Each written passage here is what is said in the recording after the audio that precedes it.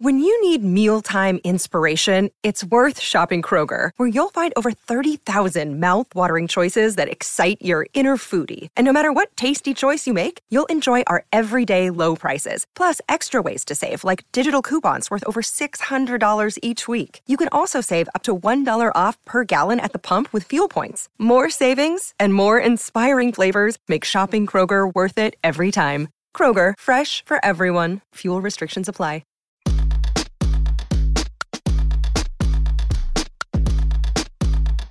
This is the true story of a New York City boy with big town hopes and small neighborhood dreams of becoming BFFs with the Real Housewives and other Bravo celebrities. Then, one day, that dream actually came true. Let me take you behind the velvet rope.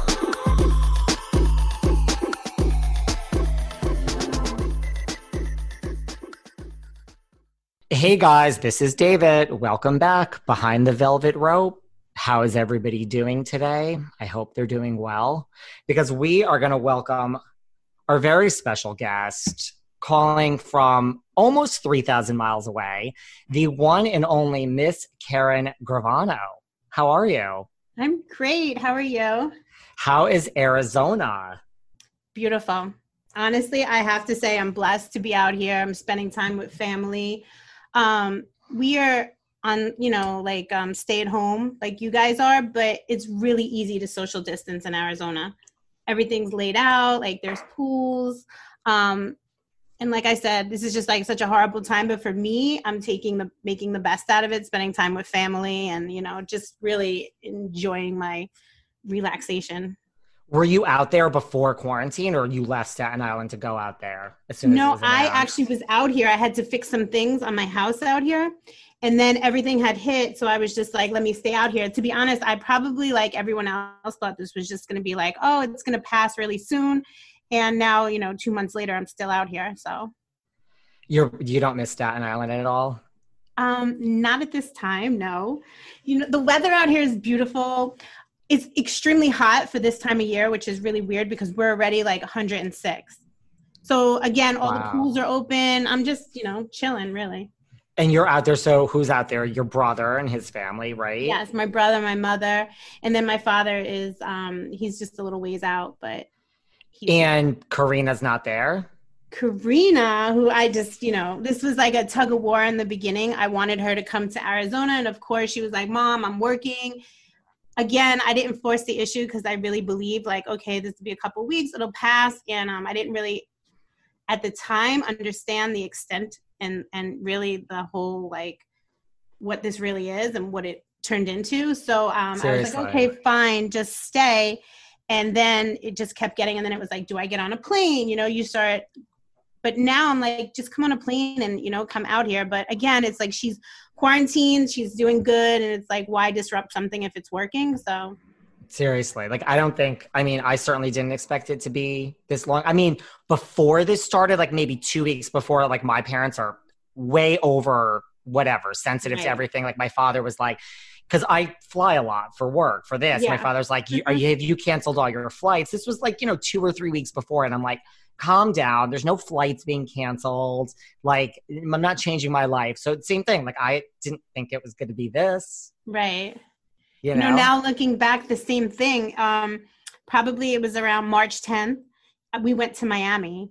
And I was like, we just needed a vacation. We kind of wanted to, like, the premiere of the show is like a month away. So me and Adam and Ariana, who are the other producers on the show, we and my mother's like, I can't believe you're getting on a plane. And I'm like, don't worry. Like, I just really was nonchalant about it in the beginning. And, the good thing is, thank God, it's just, I'm here, I'm healthy. And reality is like, you just have to stay at home, social distance, and do your best to protect yourself at this point. Seriously. And we're going to get into the show. I need to talk. I know when we talked on the phone the other day, I told you I didn't watch the show yet because I like to watch shows like in bulk. So, I mean, it was always on my list to watch, but oh my God, it's amazing. We have to talk about all of that. Like, I loved it. So we're going to get into all of that. But I figured, why don't we just start at the beginning? And I do this with everyone. I like to start at the beginning and get to know about them a little bit. So tell us a little bit about, so you're like born and raised in Staten Island, like you're actually born in Staten Island? I was born in Brooklyn, New York, and I moved to Staten Island when I was about 8 years old. At the time when we moved, it was like we moved to the other side of the world. Like just that Verrazano Bridge was such a big change from people in Brooklyn. My mother and father were both, born and raised in Brooklyn. And, my father lived a certain kind of lifestyle back then. And I think he thought like getting over the bridge and moving his family out to Staten Island was like, taking us away from that lifestyle. So I grew up on Staten Island. I was there most of my life, but I was definitely born in Brooklyn. Is that lifestyle like more prevalent in Brooklyn than Staten Island? Well, no, I mean, not now, but yes, at the time, yes. Staten Island, when I first moved there, honestly had like my block was a developed block. There were houses right next to each other, like you see now if you go to Staten Island, but at the end was a farm. So there was still like farmlands and stuff there. Staten Island was still developing at the time. A lot of, people in that lifestyle as well as other lifestyles, just decided to kind of like move their families over. And at the time, like coming from Brooklyn to Staten Island, and I know now it doesn't seem like much, but there was a little bit of land and property. And it was like, I went from living in a house in Brooklyn, which we didn't have like a pool in our backyard or anything like that. So when we got to Staten Island, we had a pool and a little screened in patio. So it was like, I felt like the Jeffersons were moving on up. There was more land. Yeah, definitely. Staten Island, the main thing I go to in Staten Island is the St. George Theater, which I know is like right on the border. Yeah. If you ever been there. That's kind of the area I'm familiar with. Now it's so overpopulated and everything's so on top of each other that I probably would prefer to live in Brooklyn because you have more access. And listen, that bridge is a nightmare. If you don't have an Easy Pass and you're not a resident, it's what, like $19? I don't even know what it is for a resident. I think like $7. Wow. And if you don't drive, like I don't drive, like most New Yorkers, like I think is that ferry, that's the only way to get there, right? Yes. Outside of a car or bus, you can take a bus. Oh yeah. You can take a bus. But Yeah, Staten Island, I don't really know Brooklyn that well either. So it's funny. I always tell this story because like a really good friends of mine now live in the Bronx and stuff. And when we were younger, I first got my license. So, of course you want to venture out. So it's like, let's just get in a car and drive as far as we can drive. And here I am driving. I wound up in the Bronx, right? And we're asking people, we're lost. So now here I am asking people like, how do I get back to Staten Island? And they're looking at us like, where? Staten Island? And I'm like, isn't it one of the 5 boroughs? Like, I don't know. This is like foreign. It was so crazy. At the time, when did you get your license? I was like 16 or 17. So it was so crazy. And like so many people that I know that I'm friends with till this day are like, we've never been to Staten Island, that live in the Bronx or, deep in Queens. Some people don't ever go out there. People don't realize, like, if you're not from this area, like you're so kind of set in your little area, so to speak. Mm-hmm. So now I have many questions for you. Sometimes I interview people and I'm like, how am I going to get through this? I really don't have, I have so many questions for you. So now I know we talked the other day and you said, like, I said, because like we're friends, like, out of respect, and you said nothing is off limits. So you tell me if we get to something that is off limits. Oh, okay. Nothing's off limits with me, but that, if I don't like something, it's, we'll have a debate or go back and forth. But as long as you're open for that, I'm open for any questions. Yes, I am open for it. So I don't want you to think I need any disrespect by any of these questions because I love you dearly. Karen's like, oh, that's not a great way to start, David. Like, I don't want to be like the reporter that we just saw on Families of the Mafia in episode 4. So that's not this. And we'll talk about that. So you're growing up in Staten Island. Your father has a certain lifestyle. Like, when did you realize like your life, childhood, like your life and family life may not be like everyone else's? Well, I probably realized some things as early as 10 years old. Like there was a murder outside one of my father's nightclubs, and I was very intuitive, to say the least. As a kid, I had, I always looked up to my father, so I was always intrigued with the way he was. And I remember reading in the newspaper about this murder, and I remember hearing my father speak about the guy. He was a guy that was going to buy his nightclub. And it's weird because like for a second you think about it, and then all of a sudden you just don't. And one thing about growing up in that certain kind of lifestyle was the men tried their best to protect the families. And even though I was so different from maybe kids I went to school with, I wasn't different from other kids my age that I grew up with because their fathers were involved in that lifestyle. So you kind of think about it for a minute and then it's like, no, or you just, I don't know if that even makes sense. Like, it's just something that you really don't dig deep into. And probably when I really realized like, whoa, is when Paul Castellano died. I think it was in 1985 and I was like 16 years old at the time. And that's when I started saying like, wow, like this is bigger than something that I could ever understand. That's when all the newspaper articles started coming out. And like at that time in the 80s and 90s, like the mob was like a big thing. Like you'd see it on the news or in the newspaper. And it's like, I felt like I was kind of attached to something that was bigger than something I could ever understand. But yet it was like when I got around all these men or my father, it was just like family time. So it's kind of like a warped reality. The wait is over. That's right. Season 5 of The Kardashians is here. Just when you thought life couldn't get any faster, they're punching it into overdrive. Kris, Kourtney, Kim, Khloe, Kendall, and Kylie are back and continue to defy expectations in all their endeavors. So get ready to go behind the glitz and glamour of the most iconic family on television. The all-new season of The Kardashians premieres May 23rd, streaming on Hulu. This summer, the world must answer one question. Why has no one made a popsicle that gets you high yet? That's right, it's summer, and it's time for you to get your hands on America's new favorite product, Danksicles. 20 milligrams of THC in 2 great flavors, the latest and greatest innovation from IndaCloud. Is IndaCloud the greatest company to come out of America? Maybe. But what we do know for sure is that IndaCloud is the best way to get dispensary-grade cannabis delivered directly to your door, 100% legally. Yes, they ship legally to all states. No medical card needed. Whether it's vapes as big as your head, flowers you won't find in your mom's garden, or of course, popsicles that get you high as What are you waiting for? Go to indacloud.co/spring24 and get discreet delivery on top-shelf THC products. Head over to indacloud.co/spring24. That's co, not com, to snag 30% off your first order. And I guess it's like, I think the biggest thing for me is when you're growing up, like, I never questioned my father because he was my provider, my protector, my friend. So I never looked at anything bad when it came to him. Were there signs? Yes. Did I pay attention to the signs? I mean, I thought about it, but I don't think I went like, FBI trying to dig it up to find out what was wrong or right. And that was, so 2 things. That one of my questions. So like, that was one of my questions, like your friends, it wasn't like you were so different, like their families were in this lifestyle too. Right. Yes. Not all my friends, but there was definitely like my core, like Ramona, me and Ramona, we're not blood cousins, but we call each other cousins because in that mob world, like her grandfather was very close with my father, her father. We grew up like Christmas parties, holidays, first communions, like thicker than thieves. We were together all the time. So it's like, we just, you know what I mean? Like she didn't look at my father like he was different. And I didn't look at her family like they were different because our families were the same. Right. And then did you guys talk about it? Like, hey, Ramona, I think something's different about us than a lot of other people. Never. And it's so crazy. Ramona has like, her grandfather has a big story, which the Donnie Brasco movie. And there was books out before.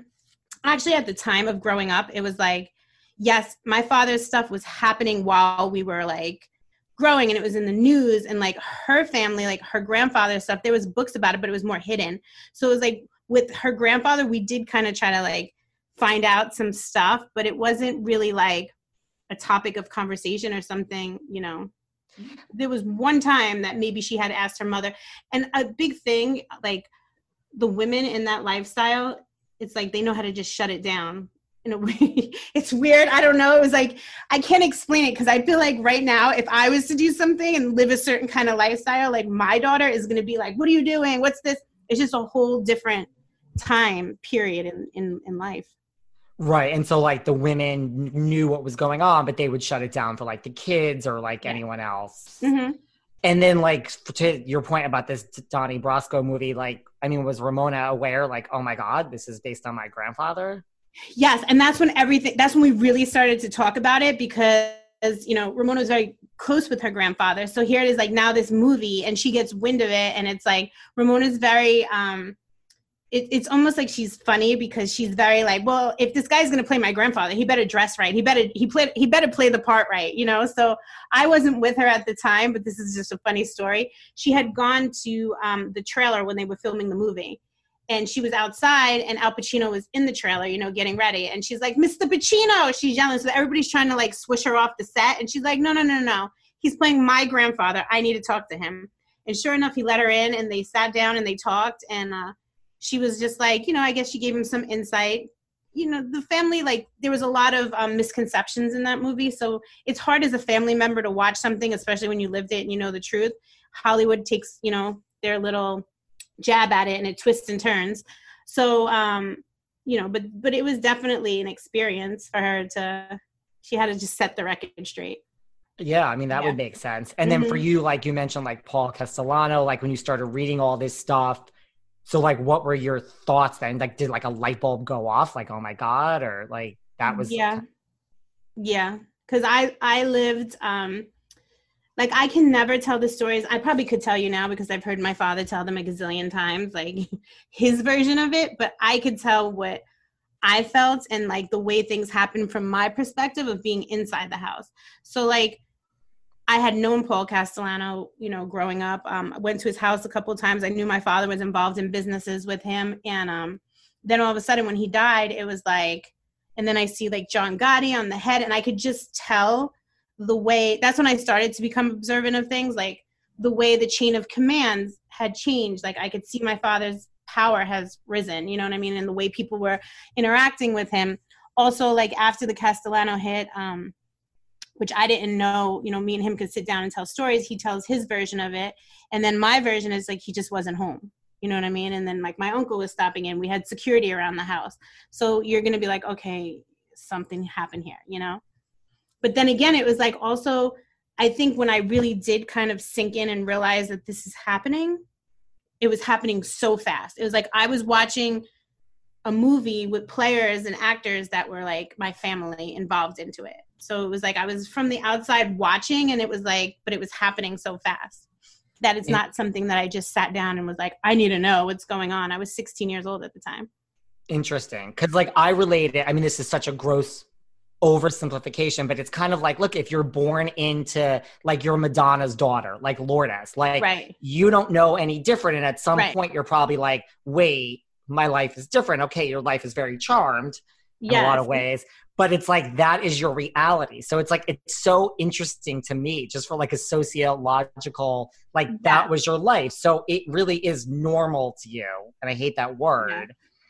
But so like that must have been like, did you have like at 16 that like wherewithal to say like this is my norm and this is my family, but I could see why other people wouldn't find this the average, or it wasn't, you know what I mean? Like, it's almost like, when did you become aware of like how an outsider would view it? Which to you, there's nothing wrong with it. It's your life. I think after, probably when I was about 19, after my father cooperated, I started like, it became the very dark side of that life. So even though things were happening, like you have to understand, we'd go eat in a restaurant and they're old women. It could be, you know, children and just people like, hey, Sammy, how you doing? It was so much respect and love that I'm like, you know, like you don't look at a person as, oh my God, he's a bad guy, when they're getting love in so many different avenues. And like, I think that's the kind of really intriguing thing, in my opinion, about the mafia, is these men live by codes and they have a certain kind of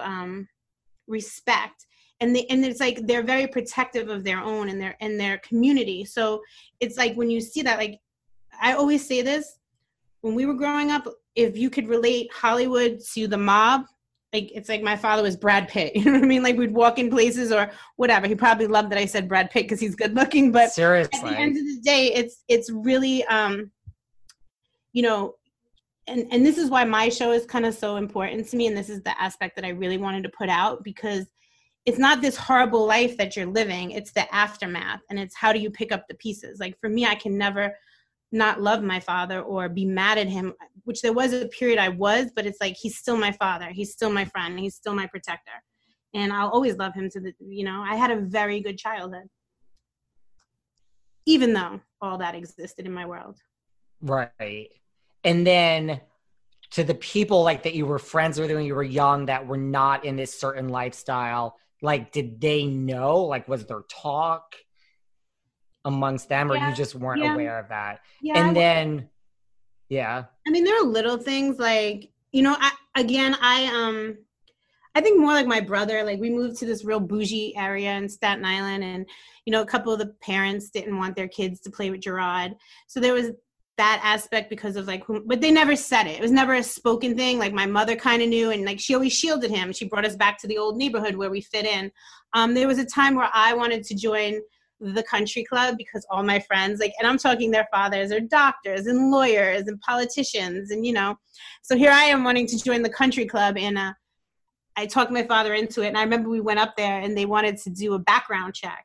And he was like, we're getting the fuck out of here. Like, we're not doing this. And I was so upset, but we just didn't fit in. You know what I mean? We weren't the people that were going to join the country club. So It was always back to the old neighborhood where you fit in and you feel comfortable. That makes sense. And then did you ever feel like amongst your friends, like there was the fear and like, even like with your father, like you're saying, like you walked in and like there was this respect.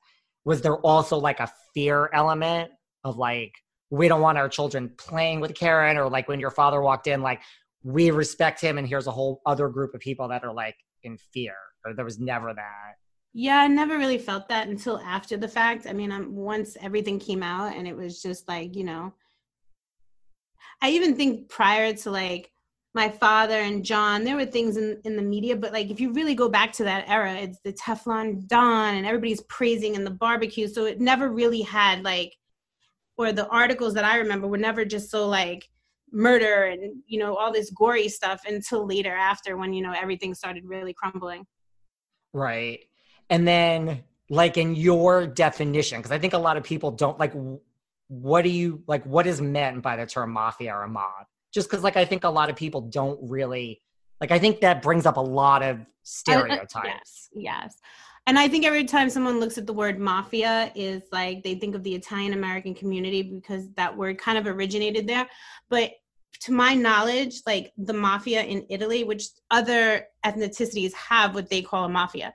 But in Italy, it's like a community of people that protected their own. It was a secret society. Like, and I just remember hearing stories from back, like if, a woman in her neighborhood was, God forbid, raped or beat up, like the mafia is going to come in. They don't go to the police, like they'll handle it. So it was a respect thing. And they basically, that's how it was in Brooklyn. Like if you went to Bensonhurst, Brooklyn in, the 70s, 80s, or, the 90s, you're not going to go mess with someone because if their family's in the mafia, you're going to have a problem. And that's, to me, is like mafia is like, honestly, like a coming together of people, whether it's a family or, a group of friends to protect one another. Yes, there's the whole criminal aspect of it. I mean, if people really want to break it down and dissect it. But for me, it's like the mafia. It's a brotherhood, a society, whether it's a secret organization now, I put it on TV, so it's not so secret anymore. But it's like, it's an organization that pretty much, in my opinion, protects one another. And is the goal like protection and like brotherhood and sisterhood, or is it also like to make money, or is it both? To make money. I think, when they came here, they came together. There's obviously the whole other side of it, the whole criminal enterprise of it, which is, basically, I don't think, the mob formed for these people to say, let me go out and commit crime and hurt people. This was like, let's protect our communities. Let's pull together. Let's become a mafia. Let's make money. Let's take care of our families. That's more how I see it, as opposed to, join the mob and start doing crime. Right. And like, what do you think is the biggest stereotype? Because especially people that are not from like New York or this, people, there's that stereotype like Staten Island, New Jersey, it's all Italian mafia, like not everyone thinks that, but there's that stereotype. No, everyone does think that, because even when I was out here in Arizona trying to be under the radar, living a normal life, it's like, oh, you're Italian from New York. Do you know anyone in the mob? So I think a lot of Italian Americans who chose to live their lives that, you know, were very crime free or on the straight and narrow, maybe get offended by it sometimes because they are, maybe could be, you know, you're from New York, you grew up in Brooklyn, do you know the mafia? You know, and some people are offended by that.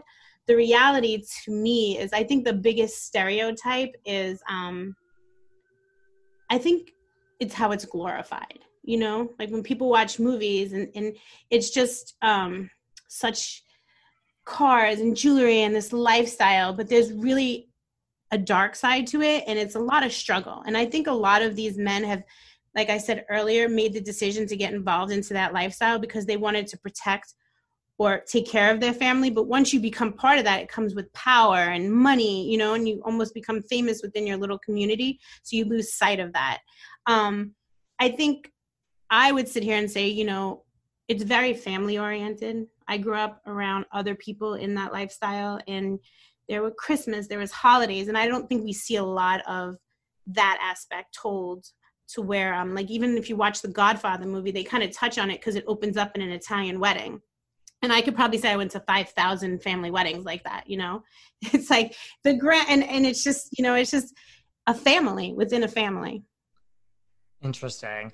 And then, like, when people are born into this, like, is there this, like, intergenerational, like, I want my son to follow in my footsteps? Or is it, like, the opposite, like, we want to shield? Like, if you're a boy, like your brother, or like just a boy. Most men, the old timers, the real people that, you know, started all of this, they want to push their kids so much away from the lifestyle. You know, you always hear like that's what they're doing it for. You want your kids to be better. That was the old school rule. Then, you know, once things, and I don't, you know, even if you watch like the John Gotti era where, you know, he wanted to bring his son into that life. He wanted to carry it on. I mean, I don't think any good ever came out of that because all the heartache and sorrow that he lived, his son had to go through the same thing. So, you know, as in my father's, he wanted us to be as far away from the life as possible. But it's a catch-22 because when you're so deep and entrenched in it, it's like it's all around you. It's hard to, you know, like I highly doubt that he ever wanted me to be with a guy that was like him. Although if I had a husband, he'd probably work in the construction industry and be around it. So it's like that thin line of how do you know what I mean, keep things separated. That makes sense. Yeah. And then what if you are like a son and your parents or your father kind of wants you? It's this old, like one of these, like they want you to follow in their footsteps and you just don't want it. Like, does that happen a lot where there's actually... Or that's not, it's more like just let's shield our children and like we want better, so to speak, with air quotes. No, it's hard for me to speak on. I mean, there's so many different situations that I've seen both ends of it. So it's really hard for me. I just know what my father would have wanted. And again, like, unfortunately, my brother and I made very bad choices in our lives and kind of almost followed down in that same path. So the only thing I think that anybody could really do is you try to teach your kids right from wrong, whether, you know, they make the same career decisions as you or not. Like for me, I want Karina to be so different than anything I've ever done, you know? Right. I want her to have a totally different path. And I feel like some people are like, well, you know, you're harping on this or you're telling her too much. And at the end of the day, I'm going to tell her everything. And I'm going to be the person, even though if she's 100% on the right path, I'm always going to remind her, this is the wrong path, just in case you ever kind of, because life can change so quickly. Like you could be going 100 miles an hour in the right direction, and then all of a sudden you make a decision and boom.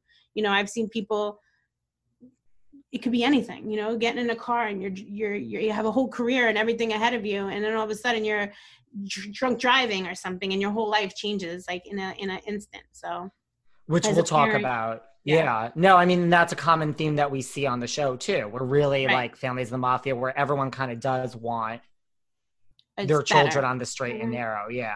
So we're going to get into that. And then, so how was dating growing up? Like, what were guys like fearful of like your father or your family? Like, how was that? A little bit, you know, a little bit. I had a boyfriend when I was 17. He was a good kid, came from a nice family. That was like my first, well, actually I was 16. I was about to be 17, but that was like my first boyfriend. And I was with him for years. And then I was with my other boyfriend for years. I had boyfriends, but it was like, there were guys that probably you know, even guys that were close to my age, maybe like a couple years older, that were kind of involved in that lifestyle with my father that maybe I thought was cute or attractive, and they wouldn't even look at me. Like there are one thing I remember my father used to have a feast on 18th Avenue in Brooklyn. Is the 18th Avenue feast every year. And I remember I was probably like 12 at the time.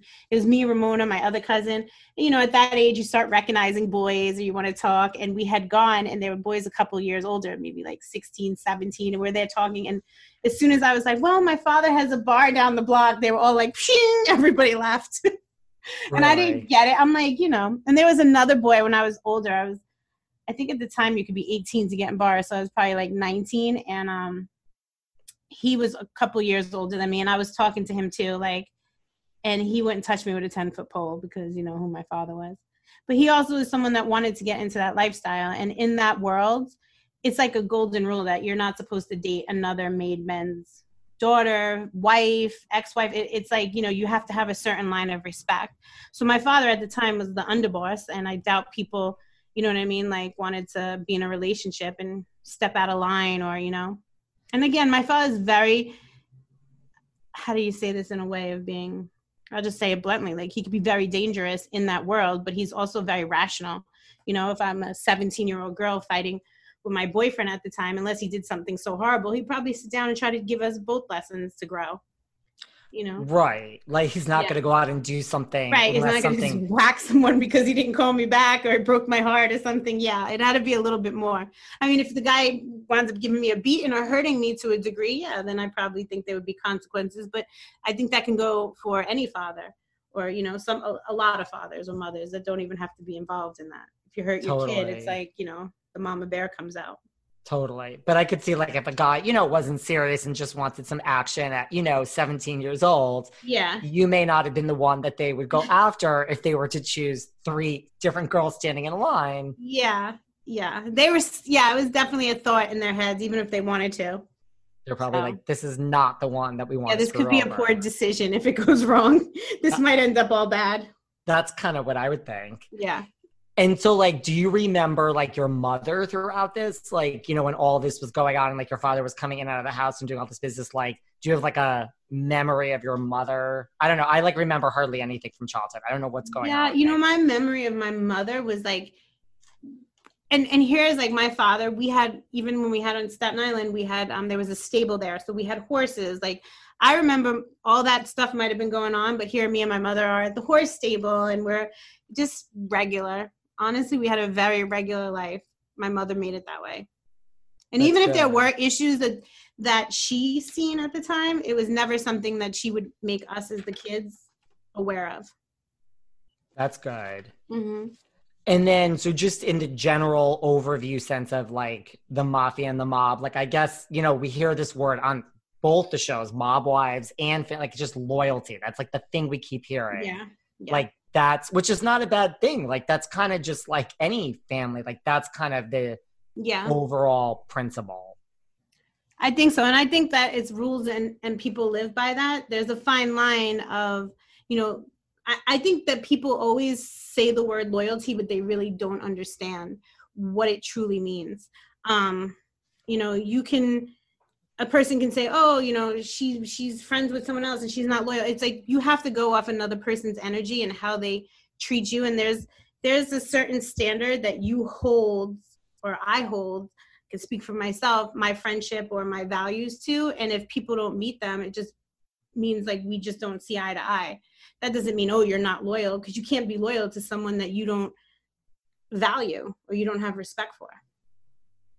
I'm kind of the same way. I mean, It's like, you know. Yeah.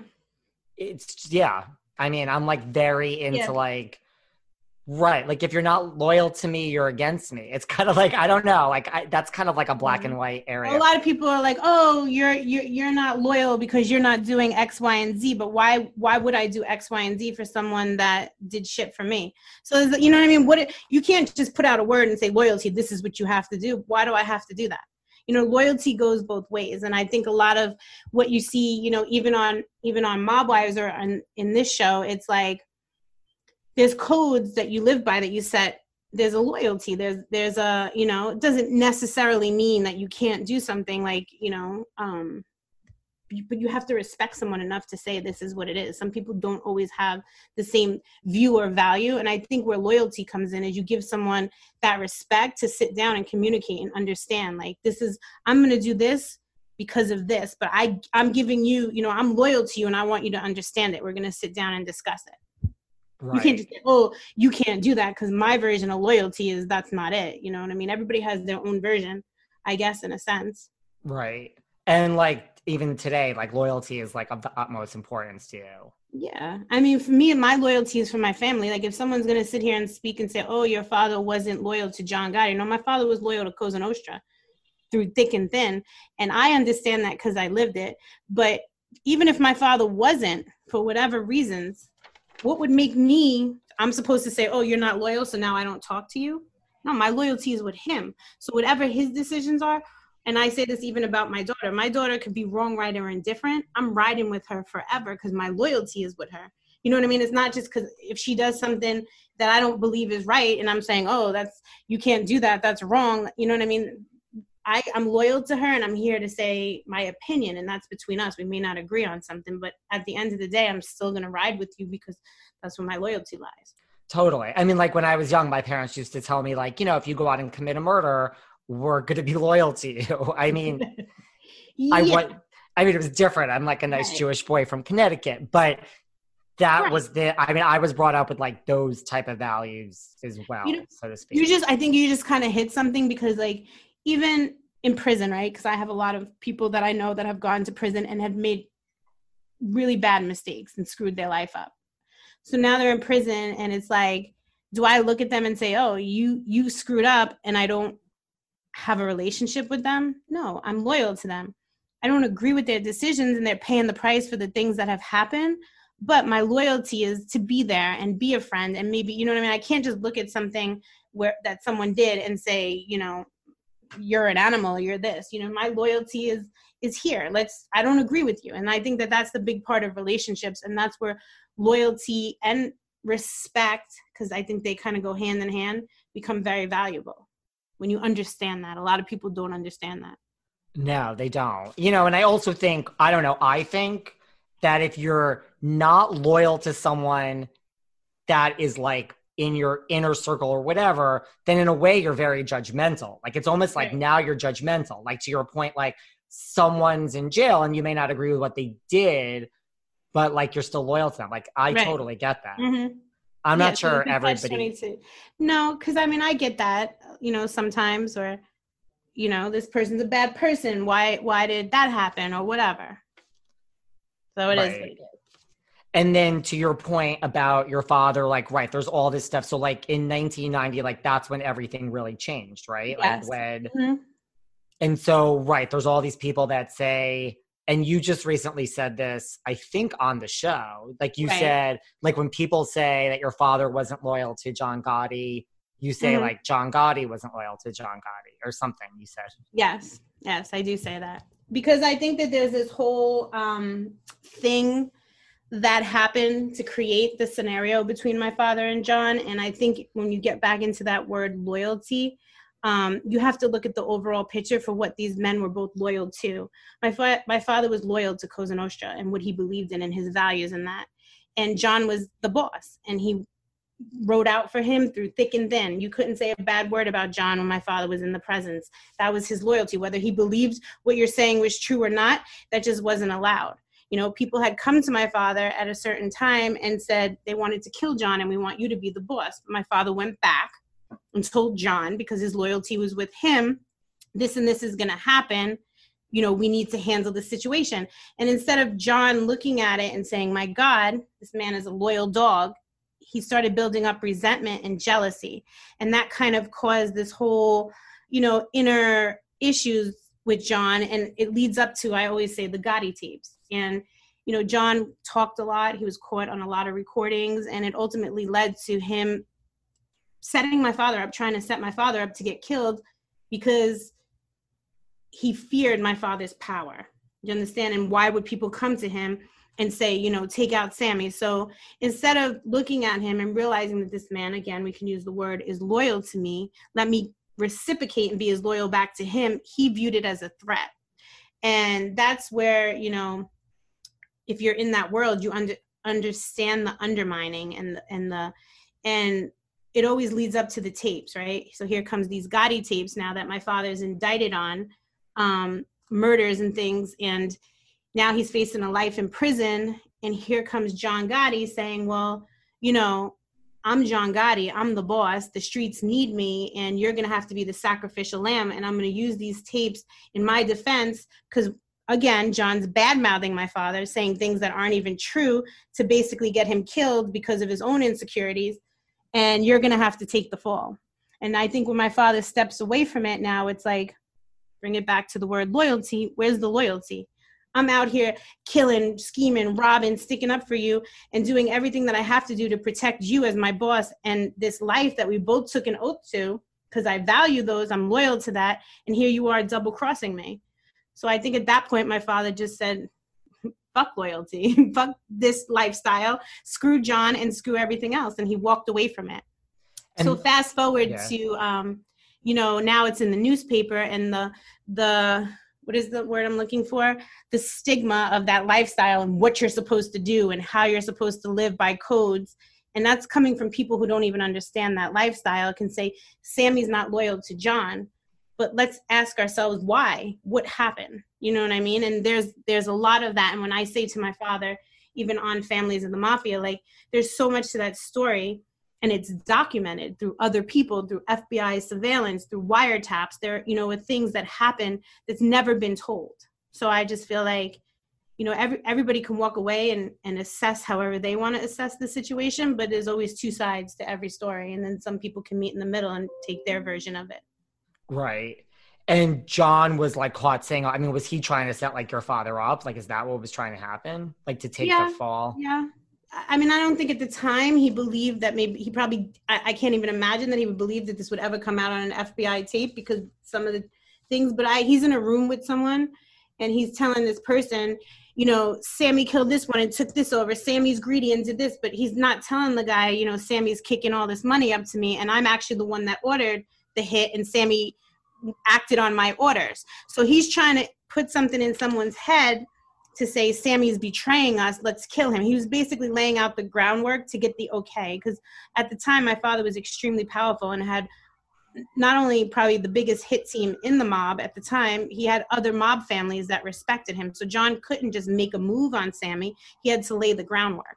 And my father was smart enough to understand. So when he heard those tapes, he's saying, oh, okay, so you're complaining that you lost control of me because I killed this guy, but you gave me the order. You gave me the hit. So you're setting me up.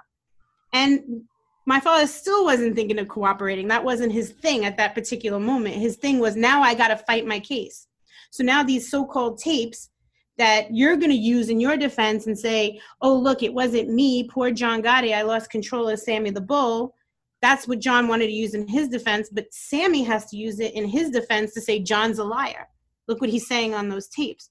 So John didn't want to be called a liar because he didn't want his public, because they're in the mob, right? It's supposed to be a secret society, but yet this man's on the cover of the New York Times and the newspaper every day, prancing around like he's a folk hero when you're really supposed to be a gangster and it's a secret society. And he was more concerned about his public than his loyal underboss.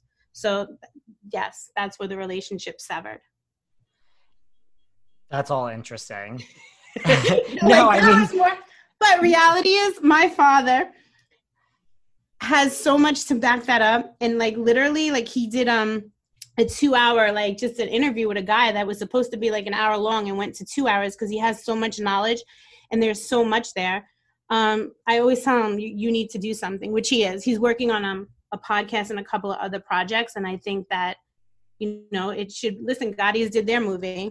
So I think it's time. Seriously. Mm-hmm. I think it's time personally. Yes. No, I mean, I think there's a market for it. Like you said, like there was the Gotti movie. Did you see the Gotti movie? No. And I'm not trying to throw shade because everybody has I just never heard good things about it. You know what I mean? Right. So I was like, okay, I'm not. And then actually my father did go. He was in the movie theater. Let me check this out. He said he left like halfway through because he said, I lived this shit and I didn't even know what the hell was going on. I'm like, who are these people?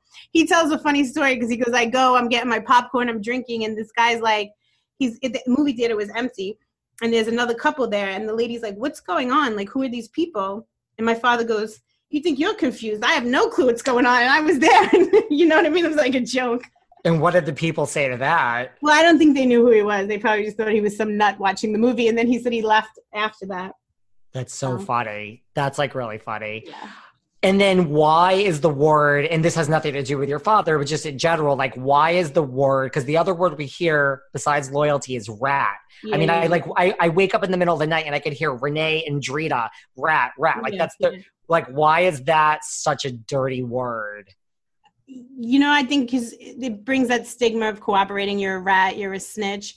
Those two took it to a whole different level. You know what I mean? I don't really even think Drita, she never had any ties. Her husband wasn't in the mob or whatever. But, you know, rat's a word that's used out there. It's just a bad word, I guess, or it's supposed to be an insult. At this point in my life, it's so like I could give a shit. You know what I mean? And I think, you know, when you're a kid growing up and people say something, it's like, okay, you want to tell the story. You want to be like, there's so much to it.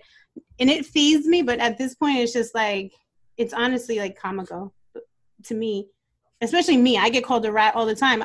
I've got arrested in cases. I know people around me. I've never cooperated. I never sat down. And like, people just use it so freely. And it's just, they kind of distorted the meaning of it. Well, that's the other thing you said on the show too. Like when I guess you were referencing someone who called your father a rat, you're like, well, what about all these people, you know, that I can point to that are walking free because of my father? Yeah. There's two sides to the story. So there are a lot of people that my father actually fought against the government to help, which that story has never been told. And you know, again, no one wants to find themselves in this position.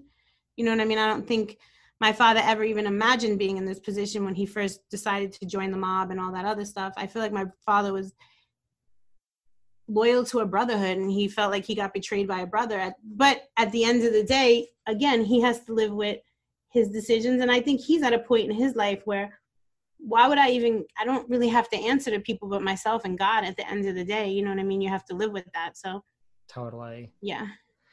Okay, and this is the last question before we move on, I promise. So like, just going back to like childhood and like when you became aware of all this, like, was it like, were you that close to it that you would, when you kind of became aware of it, that your father would come home and you'd be like, oh yeah, like he just committed a murder or something? Like, would you hear things like, I mean, like that specifically? No. I mean, I wouldn't think about it. There was one specific time that I mean, probably two after the Castellano, like, and he was gone for 2 weeks. I was like, oh, he was probably involved in that. And I just seen, you know, like the way everything was playing out, his relationship with John, you know, when you're there and you're living it, you can see. But I know it's really weird to say. And like, I don't know, sometimes I'm like, do I need that? It was something I just didn't think about, as weird as that sounds. At the time, it's like for a second, and it really like just went in one side of my brain and right out the other. It was never something that I dwelled on.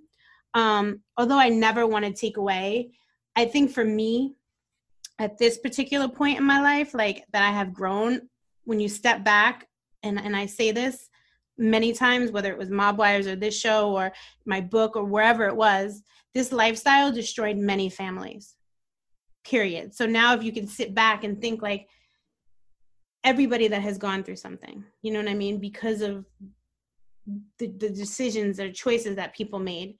And there's a lot of sad stories, you know what I mean? There's a lot of heartache, there's a lot of pain, there's a lot of good times. So I think I am not the type of person that's going to dwell. If I really sat here and went, holy shit, like this happened, this is so bad, I would never be where I am right now.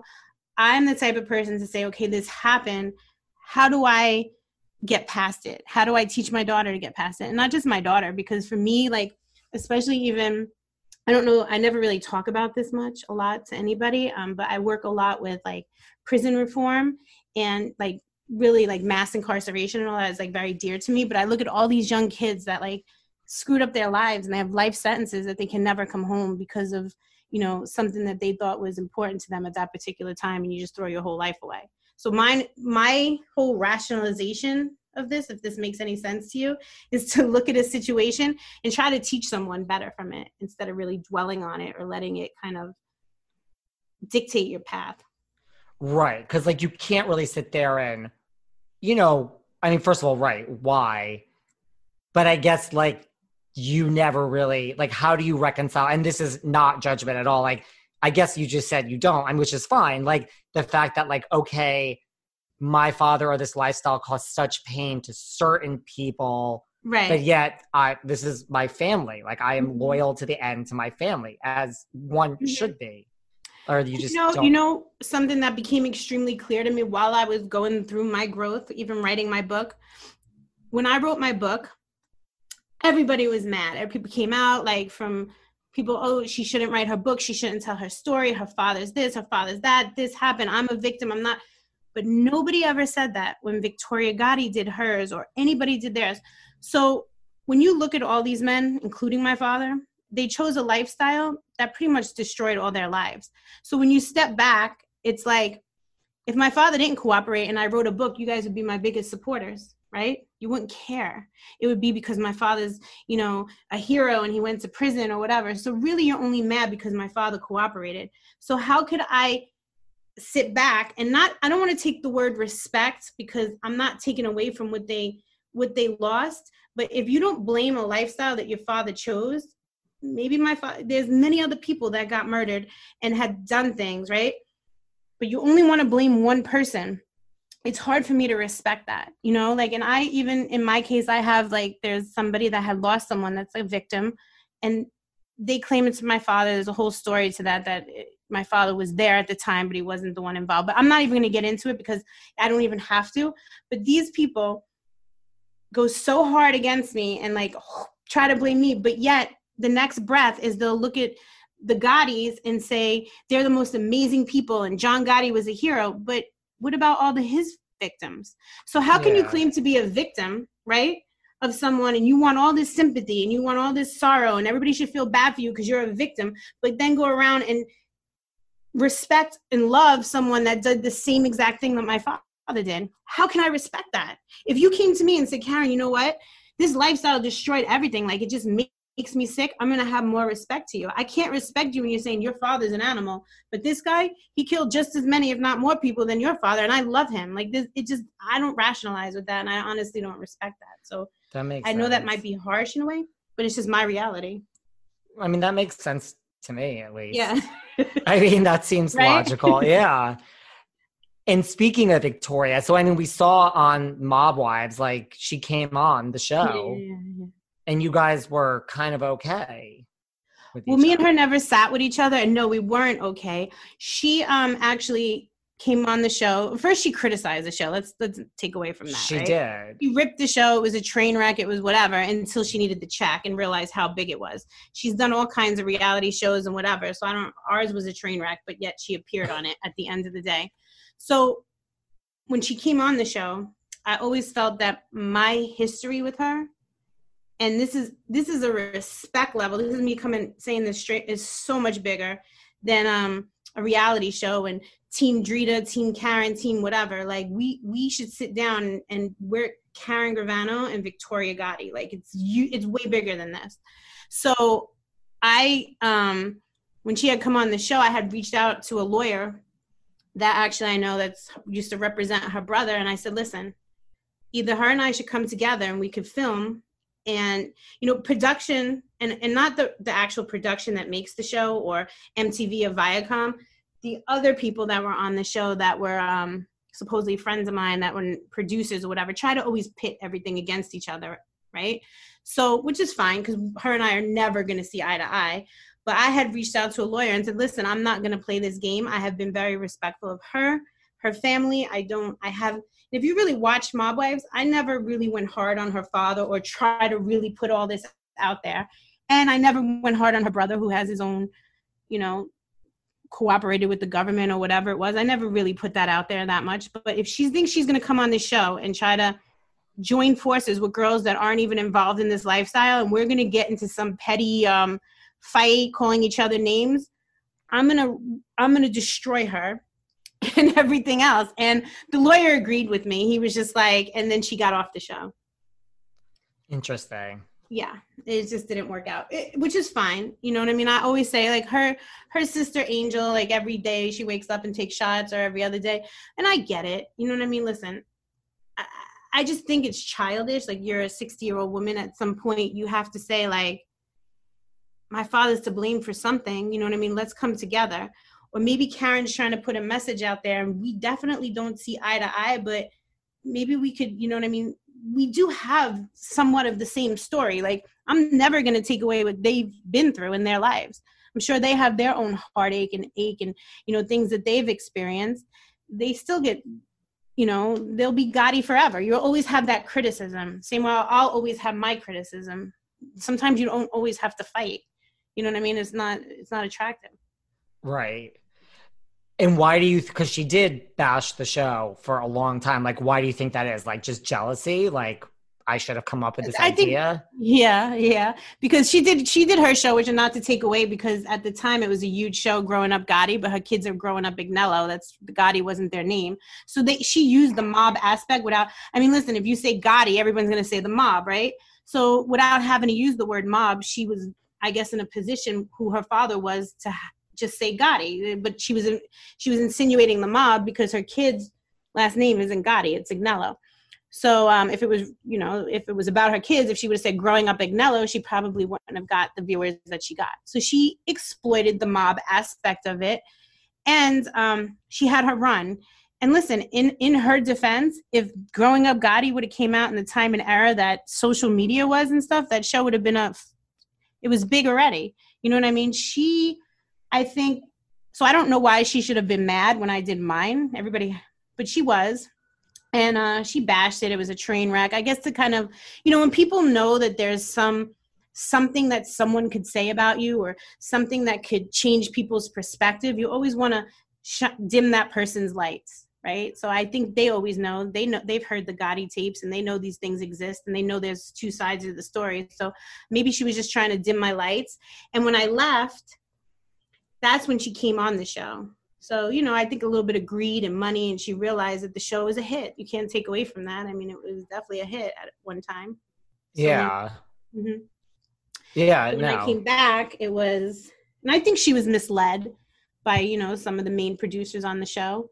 Jennifer, who is, you know, Graziano, Renee's sister, who was the producer on the show. I think I was always coming back to the show, but I think when they sat down with her, they probably told her I wasn't going to be involved to get her to sign on, and figure they could force a situation between us. But it just never happened. Maybe one day, you know what I mean? I mean, that's the thing I was going to say. Like, in a way, you could, I mean, like, okay, there's a lot that has happened in the past, but like, in a way, you are almost kind of in the same situation, like, to your point, kind of. Like, you would think. Yeah, I mean, listen, again, I think that they could throw the kitchen sink at me at this point, because it's all out there. There's nothing else. I mean, you can make up stories, but pretty much everything's even been made up to it. So it's whatever. I think that they have something to protect, that they're trying to protect. So they would never, which is fine. You know what I mean? It just is what it is. I think that, again, yes, there is probably something to say that we both experience certain kind of things. But at this point, like, it's like, who even cares anymore? I mean, I don't, whether. But if they're going to keep taking shots, like, you know what I mean? They're going to just sit back and they keep shooting the gun. No. Like, I'm going to come out with a cannon and just fire back. Like, that's just me, who I am. And that one shot is going to, you know, it is what it is.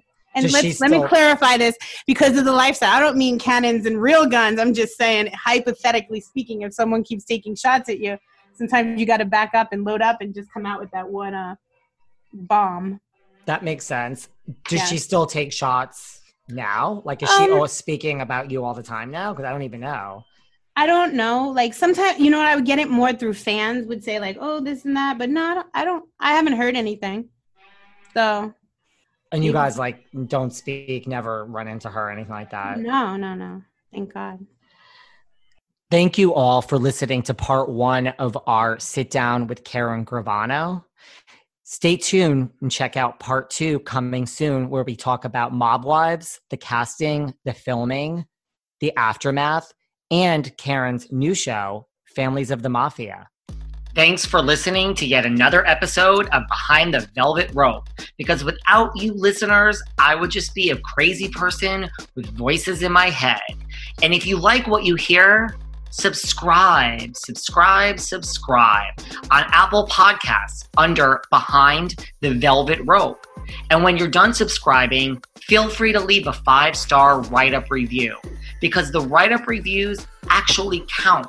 We read each and every one of them. We post the best ones, and the reviews really help our shows keep going, and we really appreciate everything you guys say, especially the positive ones.